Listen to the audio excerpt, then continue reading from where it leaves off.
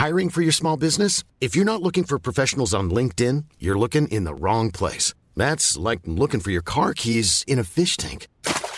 LinkedIn helps you hire professionals you can't find anywhere else, even those who aren't actively searching for a new job but might be open to the perfect role. In a given month, over 70% of LinkedIn users don't even visit other leading job sites. So start looking in the right place. With LinkedIn, you can hire professionals like a professional. Post your free job on linkedin.com/people today. You're listening to Text Message, the UK-focused technology podcast with me, Nate Langson. And me, Ian Morris. Now, I say UK-focused technology podcast, but anyone who's been listening to our live show, all of our patrons here, we spent a good 15 minutes playing an impromptu round of Guess That Hole, which I've got to admit is one of the most fun things that we do as part of this entire program of Text Message. Guess the Hole with Ian and Nate. Yeah. I think it could be a spin-off. We're just waiting for Sky to call and offer us a show. We could be like that awful reboot they've done of Nevermind the Buzzcocks, or that awful They Think It's All Over show, or that awful League of whatever it's called. We could make it happen. I mean, given that you did actually have a Sky TV series, and given I do work on TV. Yeah, do you think Bloomberg would pick it up? I'll be honest, I don't think Guess That Hole, in which Ian or Nate describes an orifice that is within their eye line and the other has to guess. I just don't think it's crucial to, Wall Street and the London Stock Exchange. But I will say, I did watch a very good Bloomberg Quick Take documentary on this young influencer that people has been causing a storm in social media circles. She's like 14 and does provocative dancing, and her parents are on board with it. Very good video, very, very interesting discussion. There's an even better one that I made about how to make your smart home heating system. That went out this week. Oh, I haven't seen that yet. You didn't send me It's the best. Link. It's the best video we published this year. Okay. From me on the topic of central heating, I would say. Oh. Yeah. You've really narrowed that down, though, to be very specific. Yeah, well, the one you mentioned is actually better. But mine's pretty good too. Anyway, let's talk about the news, because the government has announced that rules around taking liquids and laptops through airport security, they're going to be eased in the UK from 2024, from June 2024. This is according to a write-up on The Telegraph that I read first this week. The newspaper said passengers at most of the major UK airports are going to be able to carry liquids in containers holding up to 2 litres. In what will actually be the biggest relaxation of aviation security regulations in decades, bearing in mind that the current limit for fluids is 100 millilitres.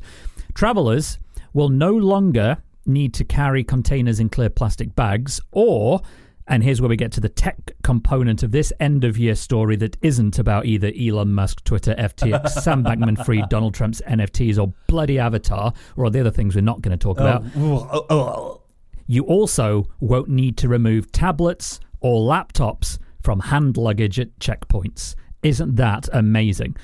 The Department for Transport said major airports are going to be required to install new technology, which gives airport staff a more detailed image of what is in your sack as you're going through security. Although I suppose that's a bit of tech as well. New tech involved in that. And they've got a couple of years to put those into place. Less than a couple of years, actually. 18 months or so.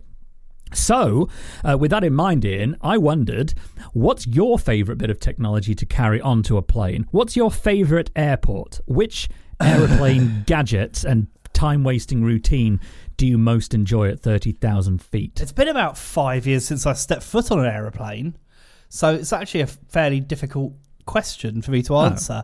I mean, obviously, if I'm travelling these days, it's a lot easier than it used to be. I remember going to CES one year with 2 different laptops because neither had the battery capacity to last a particularly long time. So I took one that I think was a sort of more of a work-focused one, and one that I took that was a slightly more watching movies on the plane kind of thing. But these days, I would just grab the 12.9-inch iPad Pro, and that would be all I'd need to take. I wouldn't need anything else. I mean, unless I was working, in which case I would need my work laptop.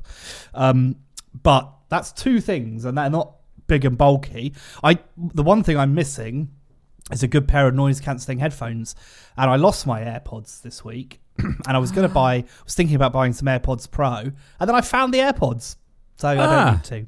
So they were in the car. They'd slipped out of my little mini pocket on my jeans, because the pair of jeans that I've been wearing are, I shouldn't share this information because it's humiliating, but I accidentally bought a pair of quite elasticated jeans. Oh, very high lycra content. In fact, I mean, they're not tight, but if they were, they'd basically be leggings. Well, they're going to go to waste. Is that a pun? To waste. Yes, it is. Yeah, right. Yes. Okay, yeah. So it's they're not going to waste because they're really comfortable, because they're not like hard jean material. They're soft jean / lycra, so they're very comfortable. Anyway, it had slipped out of the pocket and was in the car, so I managed to locate them before the electric seat crushed it, a la Rory and the iPhone. Ah, yeah. Wait, hang on. Rory and the iPhone. Do you not remember when Rory smashed an iPhone with an Aston Martin? No, it slipped out of his pocket and went down in between the seat and the electric seat mechanism. Well, funnily enough, no, but I do remember when Rory dropped an MP3 player down between the seat and the electric seat mechanism and crushed that. So maybe. Clearly, well, what was it? An iPod? It was an iPod competitor from Samsung. Right. No, I don't think it was that then. I think he did actually crack an iPhone. I need to check with him though. Well, Rory is one of many people who flew on planes. To take us back to our previous topic of conversation. I'm quite excited about this because I do find that those bag checks are about the most distressing part of going through an airport, because they can be quite long, and there are always people in line who do not know what goes in where. And also, this whole 100 mil thing is just ridiculous. And it always has been. It's security theatre. It's not helping keep anyone safe. I don't know. I don't think we're qualified to talk about that. I've qualified myself. You don't need to be qualified for things anymore. You just say what you think, and that's as good as a fact. Ah, okay. If the bird sight has taught me anything. Interesting. Okay. Well, here comes another fact. My favourite thing to take onto a plane is also an iPad. How woefully predictable. Well, it is a bit predictable, isn't it? I think it's... I used to take 3, though. Really? Three devices. Yeah, I used to take 2 iPads and a phone, because the batteries never lasted long enough for a long-haul flight. Now I just and these days you can take a battery to top them up as well. Like, you know, there are big batteries that are still allowed on planes. Like, what's the limit? It's something like 99 kilowatts, isn't it? Kilowatt hours or something like that. So you can take a pretty decent sized battery on a plane with you now. So that would run an iPad for almost any duration of flight, I would suggest. Now, have you ever run into airport security when they felt the need to put on a rubber glove and ask you to take a step aside? To check out my holes? No, I've never had them ask what's that hole, but they have. That laptop incident where I had like 2 laptops and a bunch of other stuff, cameras and things. They did pull me over then because it was such an unusual amount of consumer electronics that they were a little bit suspicious. So I did have to explain myself there. Roughly what year was this? Oh, I don't know. I'm guessing it would have been 2008, 2009. Yeah. I mean, at that point, laptops were quite bulky, and if you were taking multiple, it would have looked a bit suspicious. Very suspicious. Bulky. Yeah, because you could smuggle all sorts through that. They do X-ray them. It's pretty obvious when you X-ray something what's inside it. Well, it isn't, and that's how I ended up almost getting fingered by a security guard. Because I was going through, I think it was Berlin, it was one of the German airports, after going to, I assume, something like IFA, and I'd been there with, I mean, you might have been there, but Drew Stern was there, and I got one of his hard drives in my bag, but it was one of those rugged, drop-proof hard drives, so it has, you know, a quite robust exterior casing that made it suspicious through the eyes of an X-ray machine. And I made the mistake of, and kids never joke at airport security. They don't have a sense of humour, certainly not in Germany, certainly not in 2009, because I said, "Oh, sorry about that. That's not mine. That's my colleague's. He put that in there." I remember this, and that's the one thing you don't say at airport security. That's right. Anyway, I was asked to one side. I was asked to explain myself. The man did put on a rubber glove. I was relieved that it had a full 5 fingers in the glove. I was afraid he was going to use one of those, single-fingered jobs. Yeah. One size fits all, but he didn't. He put on a full 5-fingered glove and simply inspected the hard drive and let me on my way. But I learned that the hard way. I could have learned it a much harder way, but I learned it a hard way. That, under these new rules, would still be ill-advised at best. Yes, I would agree with that. Don't tell people you put a colleague's hard drive in your bag. I was going to say just tell the truth. I was telling the truth, and that's part of the problem. Just continue lying, basically. Say it's mine, I put it in there, and it's okay. Yeah, I mean, but that really... It goes to the heart, really, doesn't it, of all the pointlessness of it all? Because, sure, you didn't... It wasn't your hard drive. Drew may have put it in your bag or something, but it's pretty obvious that you would, not going to be carrying something dangerous for some unknown person. Like, there is a line, isn't there, between... Yeah, I occasionally catch the Australian border crossing control show on Sky, and they don't often make out a lot of nonsense about people. It's like, there was one guy had some seaweed that he was carrying through, very high salt content, and good lord, I hope he's in prison. Well, he upset the scanners, but because it had been given to him by a family member, he was like, well, it was given to me by a family member, and they were like, well, it's cocaine, it could be cocaine, and it wasn't cocaine, it was just seaweed. But he was treated like a criminal, and he'd just taken something from a family member. Now, I understand that you're not supposed to do that, but also family, you generally trust them, right? I mean, and if you didn't, you wouldn't take something for them. I don't know. Have you met my brother? I have, yes. And I probably would carry something across the border for him if he asked. Well, your life choices. I do think that some of those rules are a bit extreme. I think they were put in place for good reason.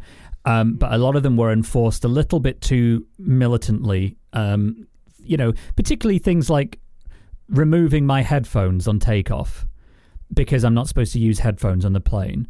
They were noise cancelling. There was nothing playing from them. They were just to keep the noise down. What possible difference could it make whether I had my headphones on my head or around my neck? They weren't checking whether they were on. They were just checking whether I was wearing them. That now they don't care about that, fortunately. But at this point, a few years ago, they did. And I really wanted to get to an argument, but the better part of my head took over and said it was pointless. So it's just not worth it, is it, really? It wasn't. It really wasn't. But I think this will make a difference at check-in. I didn't see any mention of having to be able to show that your devices can power up. I believe that will still be a thing. So if you are asked about it, about what's in your bag, you may still have to show that they can power on. And that's a rule that I think does make a degree of sense, that if you're carrying something through security that isn't obviously,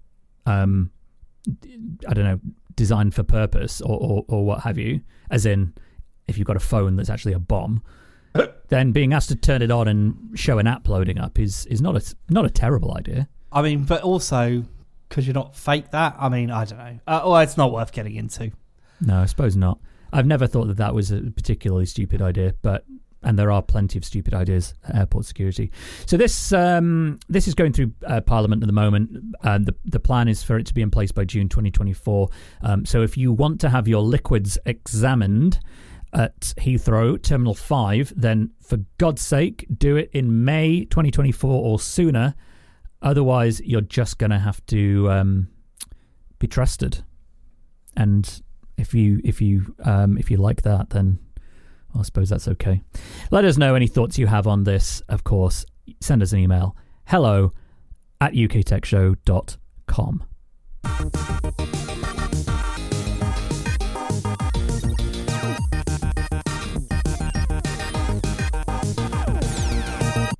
Good news, everybody. 5G coverage is improving, which I would describe as the minimal possible decent outcome for the billions of invested pounds and several years since the first 5G mast was erected. According to the BBC... Yes, go on. Hello? You just said erect.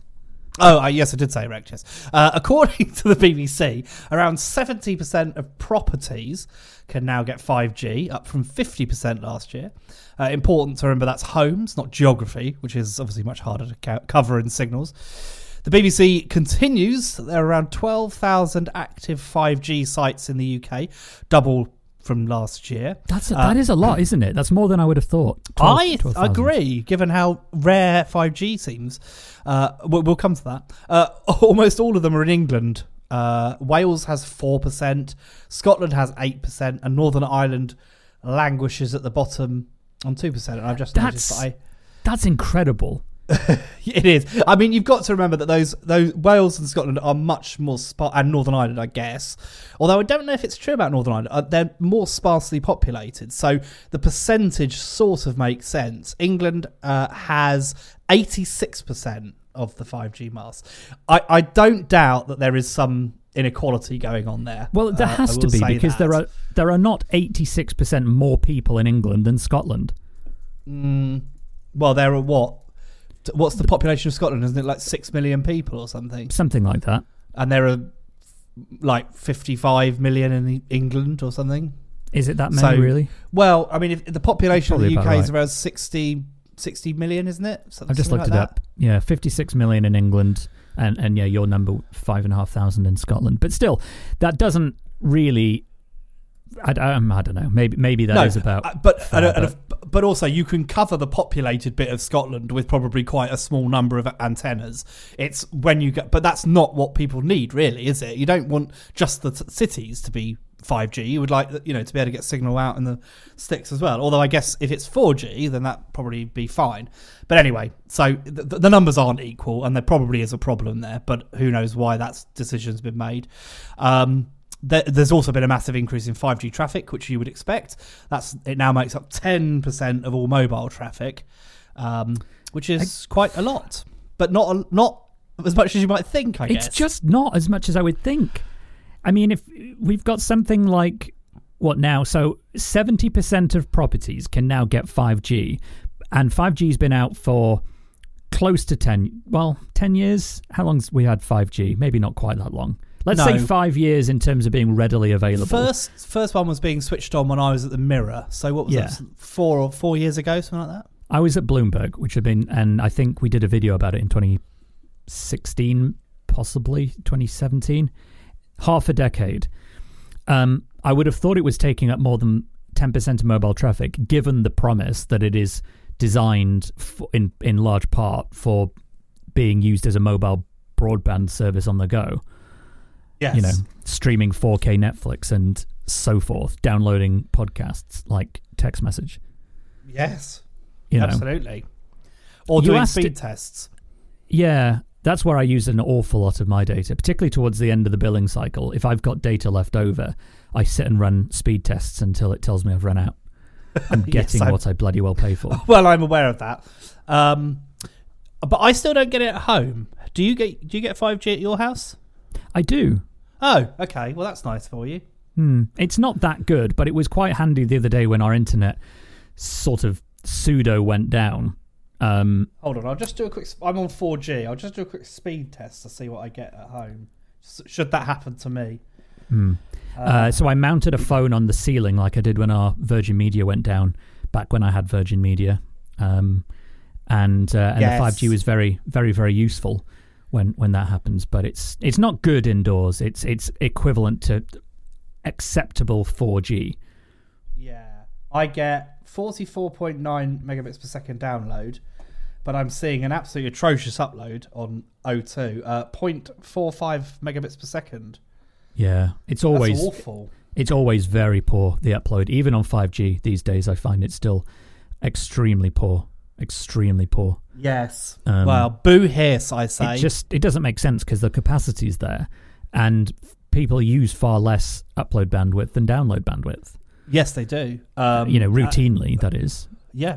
I'll do a speed test. I've got 5G. I'm indoors. I'm on EE. Do you want me to tell people whilst you're doing that, what I've discovered this week, because I had very slow broadband and it was extremely frustrating, and then I was having a lot of problems where I just couldn't do anything. Everything felt very laggy, and I discovered that my Pi-hole had a problem and I had to restart it. And when I restarted it was okay, but I still wasn't getting the speeds I was expecting. And I thought, you know what?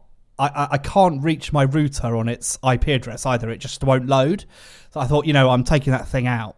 So I took it out and put in a different router I have lying around. And I'm now getting full speeds everywhere on everything. Like if I'm on wireless, I can get 350 meg down, 39 meg up, or whatever it is on Virgin. That router must have been absolutely banjaxed.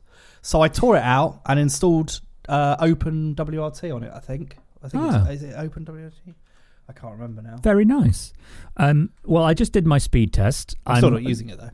5G indoors in Hertfordshire. I'm only getting 10 megabits down and 0.34 up. Oh, yeah, painful. But when I'm in the city, I get like 400 meg down. So it's not a problem with the network in the big built-up areas. But I am indoors. I have 1 bar of 5G out of 4 bars, and that's to be expected. But still, pretty depressing state of affairs. Adam in the live chat says that he asks, wasn't there a problem with Huawei kit being banned that slowed the deployment? Yes. Part of the problem that was more of a cost issue rather than time. Well, also, I think it's quite widely accepted that Huawei kit was the better stuff anyway. Yes. So the Ericsson kit that I think they're replacing it with was maybe not considered quite as good. So I don't know. I don't necessarily think it slowed it down much, because they were also allowed to keep what they already had for a while. They're tearing it out now. Is it been done yet? Isn't it January next year? It's got to be gone by. It's in the process. Yeah. It's in the process. So this report that we were citing, and we'll include a link to this story and things in the show notes, as we always do, uktechshow.com. I noticed that 12 million households, close to half of all homes in Britain, now have the option of full fibre broadband. That is about 3 times the availability of last year, where it was only about 4 million homes. So 3 times as many houses can now get full fibre broadband, which is pretty good. And 70% of UK homes could get gigabit capable connections. I think I can now on a Virgin, but I don't want to pay for it. Is there a discrepancy there? 12 million households, which is 42%, can get full fibre, but 70% can get gigabit capable. Well, I guess it. That comes across as rather strange, doesn't it? Well, that doesn't work, does it? Because you can't do gigabit without fibre. Yeah. How odd! Unless they're not talking. What does the top speed of that? I reckon. I think it's poorly worded. I reckon of the households that can get full fibre, 70% of them can get gigabit. Yes, that would be sense. Would be my assumption of what it means, because I'm looking. Virgin have uppaced their gigabit rollout quite substantially, I think. For the downstream they have. The upstream is still absolutely pitiful, which is why I love GigaClear. Well, yes, but you're very lucky in that you've got GigaClear. Most of us just don't have that luxury, or any other fibre provider. Frankly. GigaClear is being rolled out much more widely. And not here, it's not. We're not sponsored by GigaClear. We make no money from GigaClear. I'm a GigaClear customer, and I think it's brilliant. But there are others. HyperOptic, I think they're doing a lot. CityFibre is doing a lot of rollouts. There are quite a lot of opportunities because people want it. As far as I know, I haven't got anything at all apart from Virgin. Kate in our live chat, I should just say, has pointed out that GigaClear did go down for 2 days this week. It's true, but that is quite annoying. It is, but that's 2 days ever. We've had GigaClear now for quite a long time, and we've had that outage once. We had it routinely when we were on Virgin. Well, I will say I have not had a problem with Virgin in this house at all. It's since I moved in and had to spend nearly a full day on the phone to them trying to get a new router sent out. I haven't actually had a problem it hasn't gone down apart from scheduled maintenance, and that has been minimal. It's gone down maybe for an hour or something, but it has been pretty good, pretty reliable here. I guess it's very regional.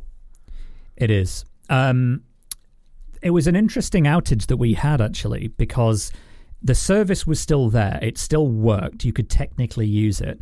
But what it seemed to be was a problem. I was described to Kate as seeming like a problem at the backbone.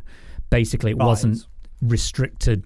It wasn't like the local cabinet. It was most of Essex.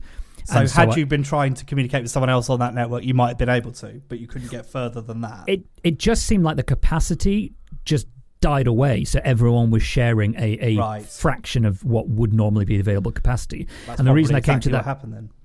I think so, and I came to that conclusion because at peak times the downstream crumbled from a gigabit down to about 5 megabits, but the upload stream remained.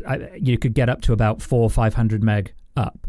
It should still have been a gigabit up, but it just looked like a capacity problem, which was an interesting fault to have, but it was quite frustrating, and the latency increased significantly, which killed the online gaming plans for my birthday. Thanks, GigaClear. John's. Well, I was going to say, John said in a chat he had a similar issue with 3 when it was hacked and blackmailed, and it was DNS error. I will say it is always a DNS problem. Always. If you've got a problem, it's DNS. It's just the way of the world. Anyway, sorry, carry on. Al in the live chat says, I found it interesting that 5 years ago, OpenReach told me that full fibre here is technically capable of 3 gigabits per second. I think Al's in Scotland. They just swapped the headers into the cabinet to activate it, which doesn't surprise me at all. And I vaguely remember having a conversation with someone at GigaClear that the kit is capable of significantly faster connections than they sell because full it's fibre. Yeah, of course. I mean, you wouldn't put fibre in and go, "No, we won't get the good stuff. Let's just pop in the old cheap 10 meg fibre. That'll do." Yeah, you Makes get sense. whatever, and of course, technology with that sort of thing changes all the time, and you can change the laser wavelength and all that kind of stuff, and add more wavelengths of laser light into a cable, and use them separately. And there's also it's very clever. I mean, I'm not saying it's easy, but it's clever. Yeah. Kate says, "Can you just slip the engineer 50 quid and get them to make it faster?" I don't think that would cover the costs, would it? Wouldn't that be amazing if that were possible? I'd pay it. It's capped by software anyway, isn't it? Well, change the software. £60. Let's up it. We used to be able to do all sorts of stuff like that with Virgin back before it was sort of protected and all that kind of things. Like you could get a little adapter you put on or give you free TV. Didn't know that. Yeah, because the decryption was one code. So once people found out what the code was, you could just put a little adapter on and it would unlock everything. It's basically what happened with DVD, wasn't it? DVD John who cracked that encryption. I had a beer with him once. Oh, yeah. Interesting. Yeah. Nice guy. These days, the encryption's much more every millisecond or something, so it's much more difficult. Anyway, carry on. If you've got any thoughts on this, maybe you'd like to tell us how you used to hack the router of your broadband provider, you can let us know all your favourite memories at hello@uktechshow.com. Here comes interstitial2.wav.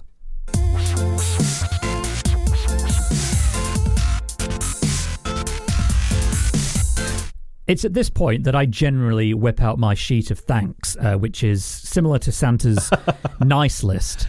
But it contains a list of patrons who I want to thank this week. Let's pick out some names here. We've got Daniel Faines, Roger Martin, Charlotte Steggs, of course, Alex Bailey, Matt Dawson-Jones, Matthew Riley. I mean, there are so many. We could never list them all in one day. But thank you to everyone who's stuck with us this year. We love you all dearly.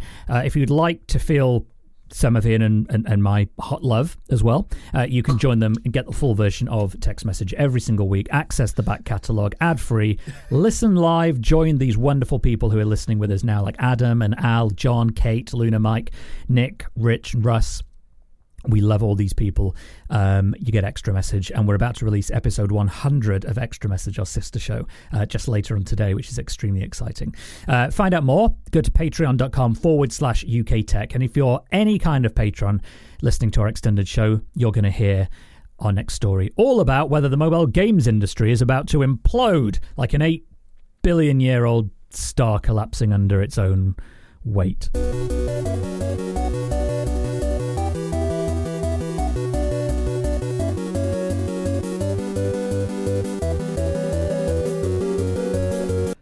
Well, we just had what is probably a conversation with the most bizarre tangents.